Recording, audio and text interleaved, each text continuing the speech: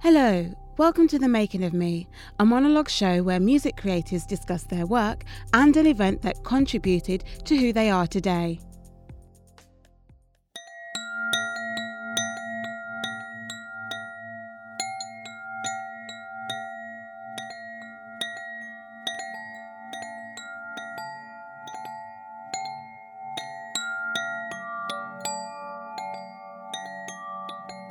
My name is Lisa Canny. I am from County Mayo on the west coast of Ireland, and I am an artist living and working here in London. I grew up playing Irish traditional music. I play harp and banjo.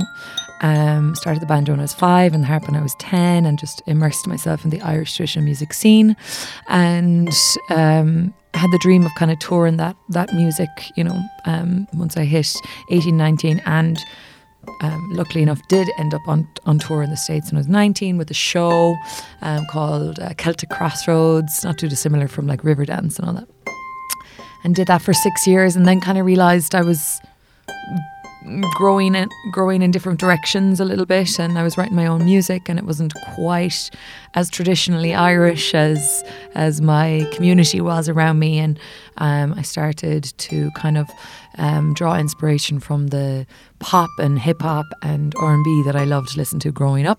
The Irish traditional music scene is a very social thing. It's a very cultural thing. It has, a lot of etiquette to it. You're expected to kind of play a certain way, act a certain way. It's not about the individual. It's much more about the group dynamic. It's much more about the music, which is beautiful, and it taught me some really, important life lessons.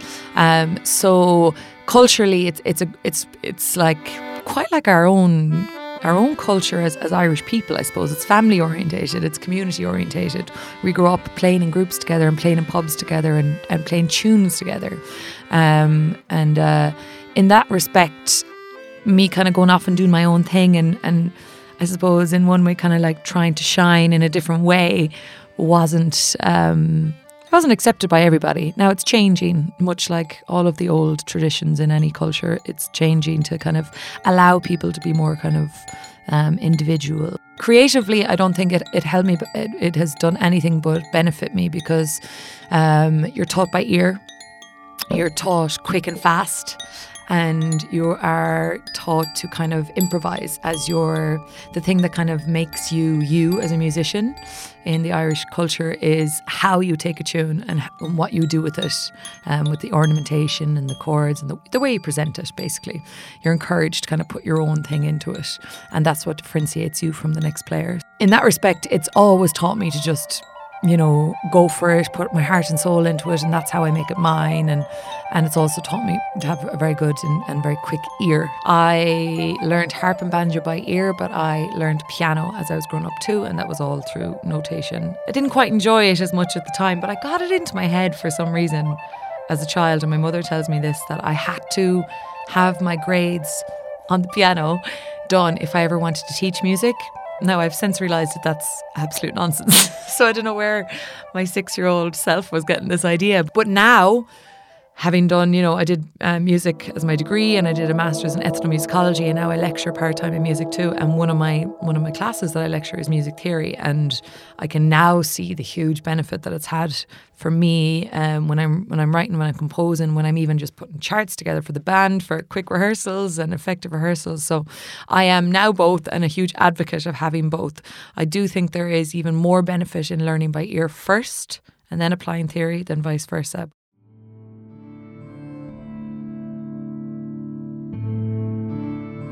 London was the best move for me to kind of reimagine myself and be as, not just anonymous, but kind of be free to be whoever I was without any of the constraints that were my past and my community and all that. I rap, so it's like, I think I'm playing off people's perception and their connotation with the harp and what it means and what they're used to it being used for. So I think that's the first thing that kind of grabs people, that it's, I suppose a lot of people say I play it like a rock guitar or something, and don't adhere to that kind of classical element at all.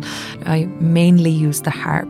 I write my own songs, and stylistically, if I'm playing by myself, the harp is both the chords and the rhythm, and any other little bit of the track that you need to put in. If I have a loop pedal with me, I also use it for rhythm, and I use the soundboard as a drum and build up some rhythm there. And I think that kind of is intriguing to people, because I'm basically standing up there belting the crap out of my harp, and people are all, there's just like this idea of the harp being so angelic, and I just basically ruined that whole image in a way.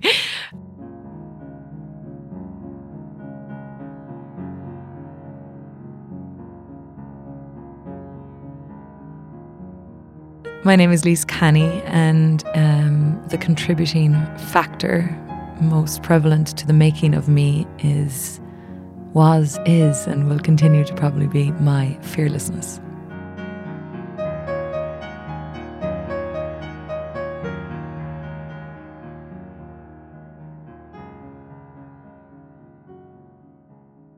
I do know that I come from a family where you're kind of encouraged to be fearless. So I presume it was ingrained in me quite young.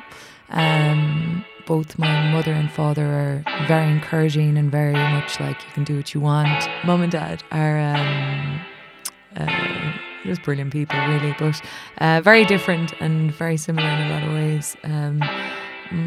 My father is that typical Irish, West of Ireland kind of rogue, he's the life and soul of a party, and he has all the worst and the best jokes, and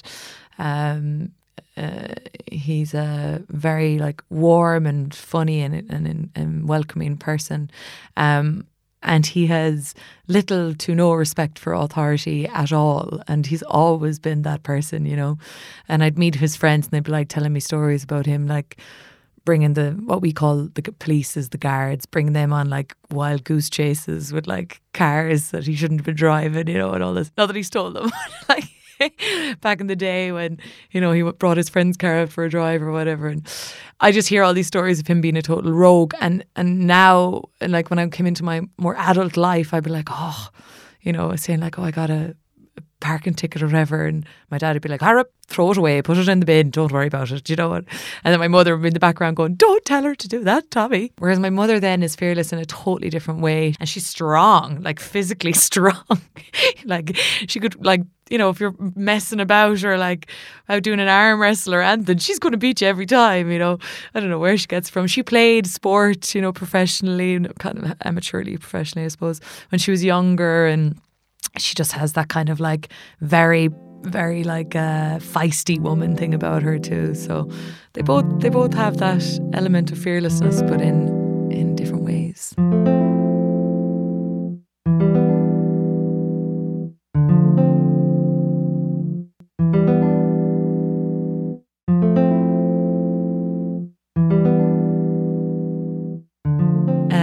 If Mum and Dad were here in the studio with us today, I think they would tell the story of how I gave a fellow 4-year-old girl a black eye for teasing me about my red hair as the first example of my fearlessness. I was sent home on my 3rd day of school for giving another girl a black eye because she was singing "Ding-a-ling-a-ling, your hair's on fire." And what I really remember from the situation, it was kind of a game. We were running around the classroom. She'd keep saying this to me, and I'd punch her in the tummy, right? And she kept doing it. It was never a hard punch or anything, right? And this one time she decided to duck, and I got her right in the eye as a 4-year-old to another 4-year-old. Got her right in the eye and was sent home. And I still kind of remember standing over my dad and him being trying his damnedest not to laugh. He just thought it was brilliant in so many ways. And me just looking up being so confused as to am I in trouble? Am I being rewarded for this? I don't know what's going on. But I think that was like the first moment that I realised like mum and dad were very different people in a lot of ways. Dad thought it was brilliant and stick up for yourself, and yeah, absolutely, good woman, you know. And I can see him do it with my nieces and nephews now, his grandchildren, you know. They'll be like, don't let him away with that. If he kicks you, kick him back now, you know. And then my mother would be like, don't, no, you might hurt him, you know. So I think that was probably the first thing I remember anyway, the first incident I remember where the fearlessness kind of came out, and I was very confused as to whether it was a good or bad thing.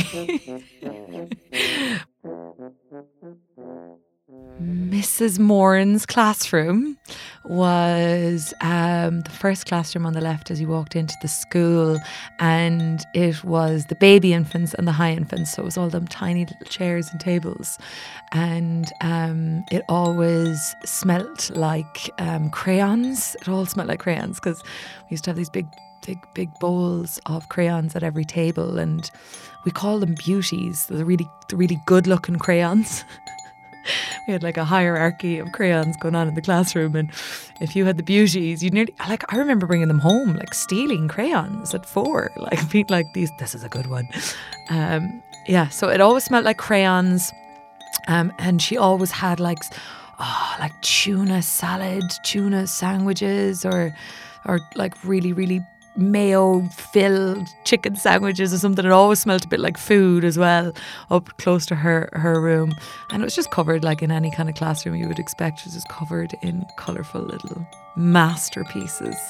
And there was like a art area to one side that just had paint everywhere, and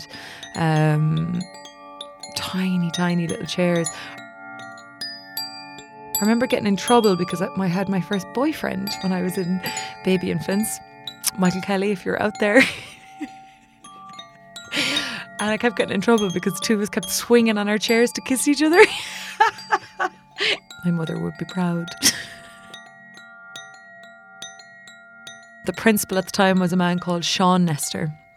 And he was mad about music, and he has been the impetus for so many musicians coming out of my area. But the reason I play music at all is that teacher heard me play tin whistle and gifted me a little banjo. So kind of all started in that room. Interesting. I suppose he just saw a little, a little bit of musicality in me or whatever. I probably picked up my do-re-mis a little bit quicker than the next child, and he had a banjo at home.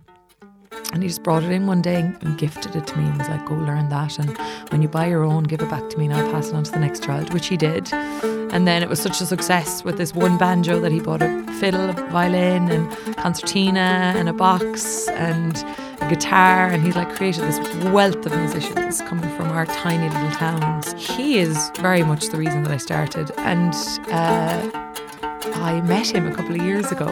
I've always wanted to write him a letter, but I met him a couple of years ago, kind of mid-letter. I'd started writing it on an island off the west of Ireland. And I had somewhat prepared what I wanted to say in a letter, but the second I saw him, I got like overexcited. I went up and I was like, you're the reason I'm playing, and I'm doing this and I'm doing that. And at the time I was just after like signing a management deal here, and I was working on my first record, and I'd sold a 1,000-seater out, and you know, it was a very exciting kind of point for me.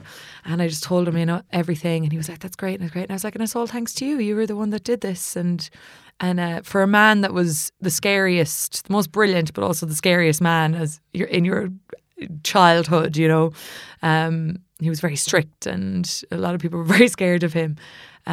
He just broke down. He just started crying, and he was like, he couldn't even talk at first, but his wife was there, and she kind of held his hand, and he was like, that's literally all a teacher could ever ask to hear, is that I've inspired somebody's true path into being. So it was lovely. There were 3 old gypsies at our hall door.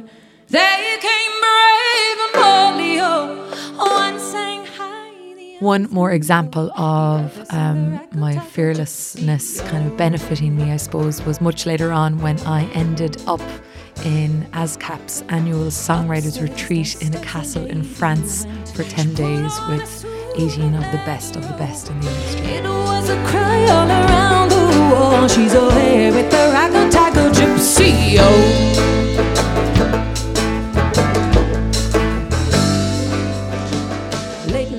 I actually did consider doing a PhD at one point, right after my master's, but that was really the turning point for my career, and the reason I'm sitting here today, I suppose. I went into the man that I wanted to supervise my project. He had supervised my thesis in my MA in ethnomusicology, and I adored him, I adored his mind, I adored his ideas. Mel Mercier is his name. And he worked in University College Cork. And I said, this is what I want to do. Will you take me on? Will you give me some hours to teach, all of this? And he was like, yeah, I would love to have you, but I really don't think you should do this. And I was like, what do you mean? And he said, I've seen you perform, and I think you haven't given performance a real go yet. You've given it half a year here, half a year here. You go back to academia then for half a year. So he goes, why don't you give it one full year? And if you come back here next year into my office, no questions asked. If you still want to do a PhD this time next year, I'll take you on. So I kind of begrudgingly went away, and I just wanted to do the PhD, get it out of the way and be Dr. Canny by 25, So all the right reasons, of course. So I went back on tour with the group that I was with, Celtic Crossroads, and did one more tour, and that changed everything. That was the one that changed everything. I was doing a gig in LA, and Miles Copeland, the man who managed, he's Stuart Copeland's brother, so he managed the Police, and then he had management with Sting for a few years as well. He owned CIA Records, which turned into Universal, and he was at the gig, and he approached me afterwards and was like, baby, you need to be a solo artist. You need to forget this band. I can see it in you. Do you write songs? I was like, I hadn't written a lyric in my life at this point. I was 23. It was all music. And I was like, no, it's not me. It's just not me. And he was like, I can see it in you. You're a storyteller. We can do this. I'm going to take you under my wing. And you don't necessarily believe all of these things in this first instance, obviously, but he did. He flew me to France to his castle. He's a castle, of course, as you do. And it was ASCAP's annual songwriters retreat. So ASCAP is the American version of PRS here. They have connections to every single music maker, and they collect their royalties for them. And they have a songwriting retreat every year, and it's hugely prestigious, the most prestigious of all the songwriting camps. But of course I had no idea about that. I just arrived over with my harp and my banjo and my mad red hair and my West of Ireland accent and my complete naivety, and was like, great, what are we going to do? And then I was going around being introduced to everyone, and my heart was sinking because I recognised people, and I was like, oh God, these are big deals. I was totally out of my depth, completely out of my depth. But again, the fearlessness, I was like, fuck it, I'm going for it, I'm just going to get in there. And of course, I wasn't invited to any sessions on the first day. There was all these sessions happening. But that night, we all sat down, had a food and had a bit of a sing-song. And this is where I'll come to light, because I took out the harp and the banjo, and my ear was quick enough to pick up everything they were singing. I was playing along with everyone, and they were all like, oh my God, you're amazing, and come into the session tomorrow and come in here. And basically 10 days later, I was in everybody's sessions. I was working with everybody. I was learning from the absolute best. It was a crash course of masters.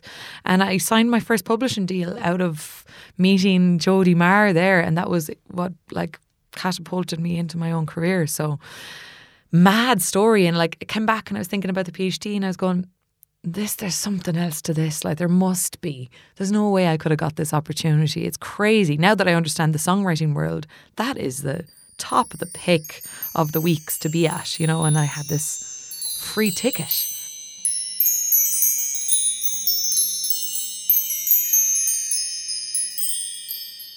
On reflection, the qualities I think that are most important to your success as a musical artist, or to your success in achieving your goals and your dreams, are, first of all, talent, second of all, commitment, and third of all, hard work.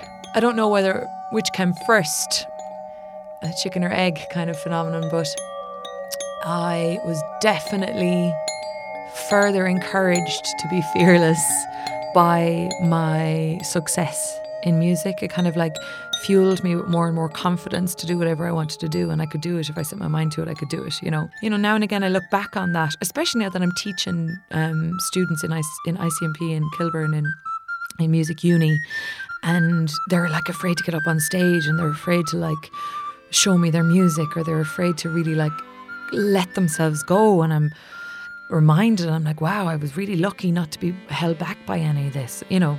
Probably quite annoying to some people to be around at some points, you know, where I was like, I can do it, give me the mic, I can do this, you know. But I'm so grateful for it, and I don't know whether it was genetic and natural, or whether it was kind of a circumstance of me being quite successful in music and competitions and stuff. So I don't know which came first, but I know now, looking at my mum and dad, that they're fearless. So it's probably a little bit of both. If you enjoyed this episode, hit the share button on your podcast app and send it to a friend. If you're a music creative and are interested in featuring on the show, please get in touch with us via our social media channels using the handle @Don'tSkipMedia, @DONTSKIPMEDIA. Thank you.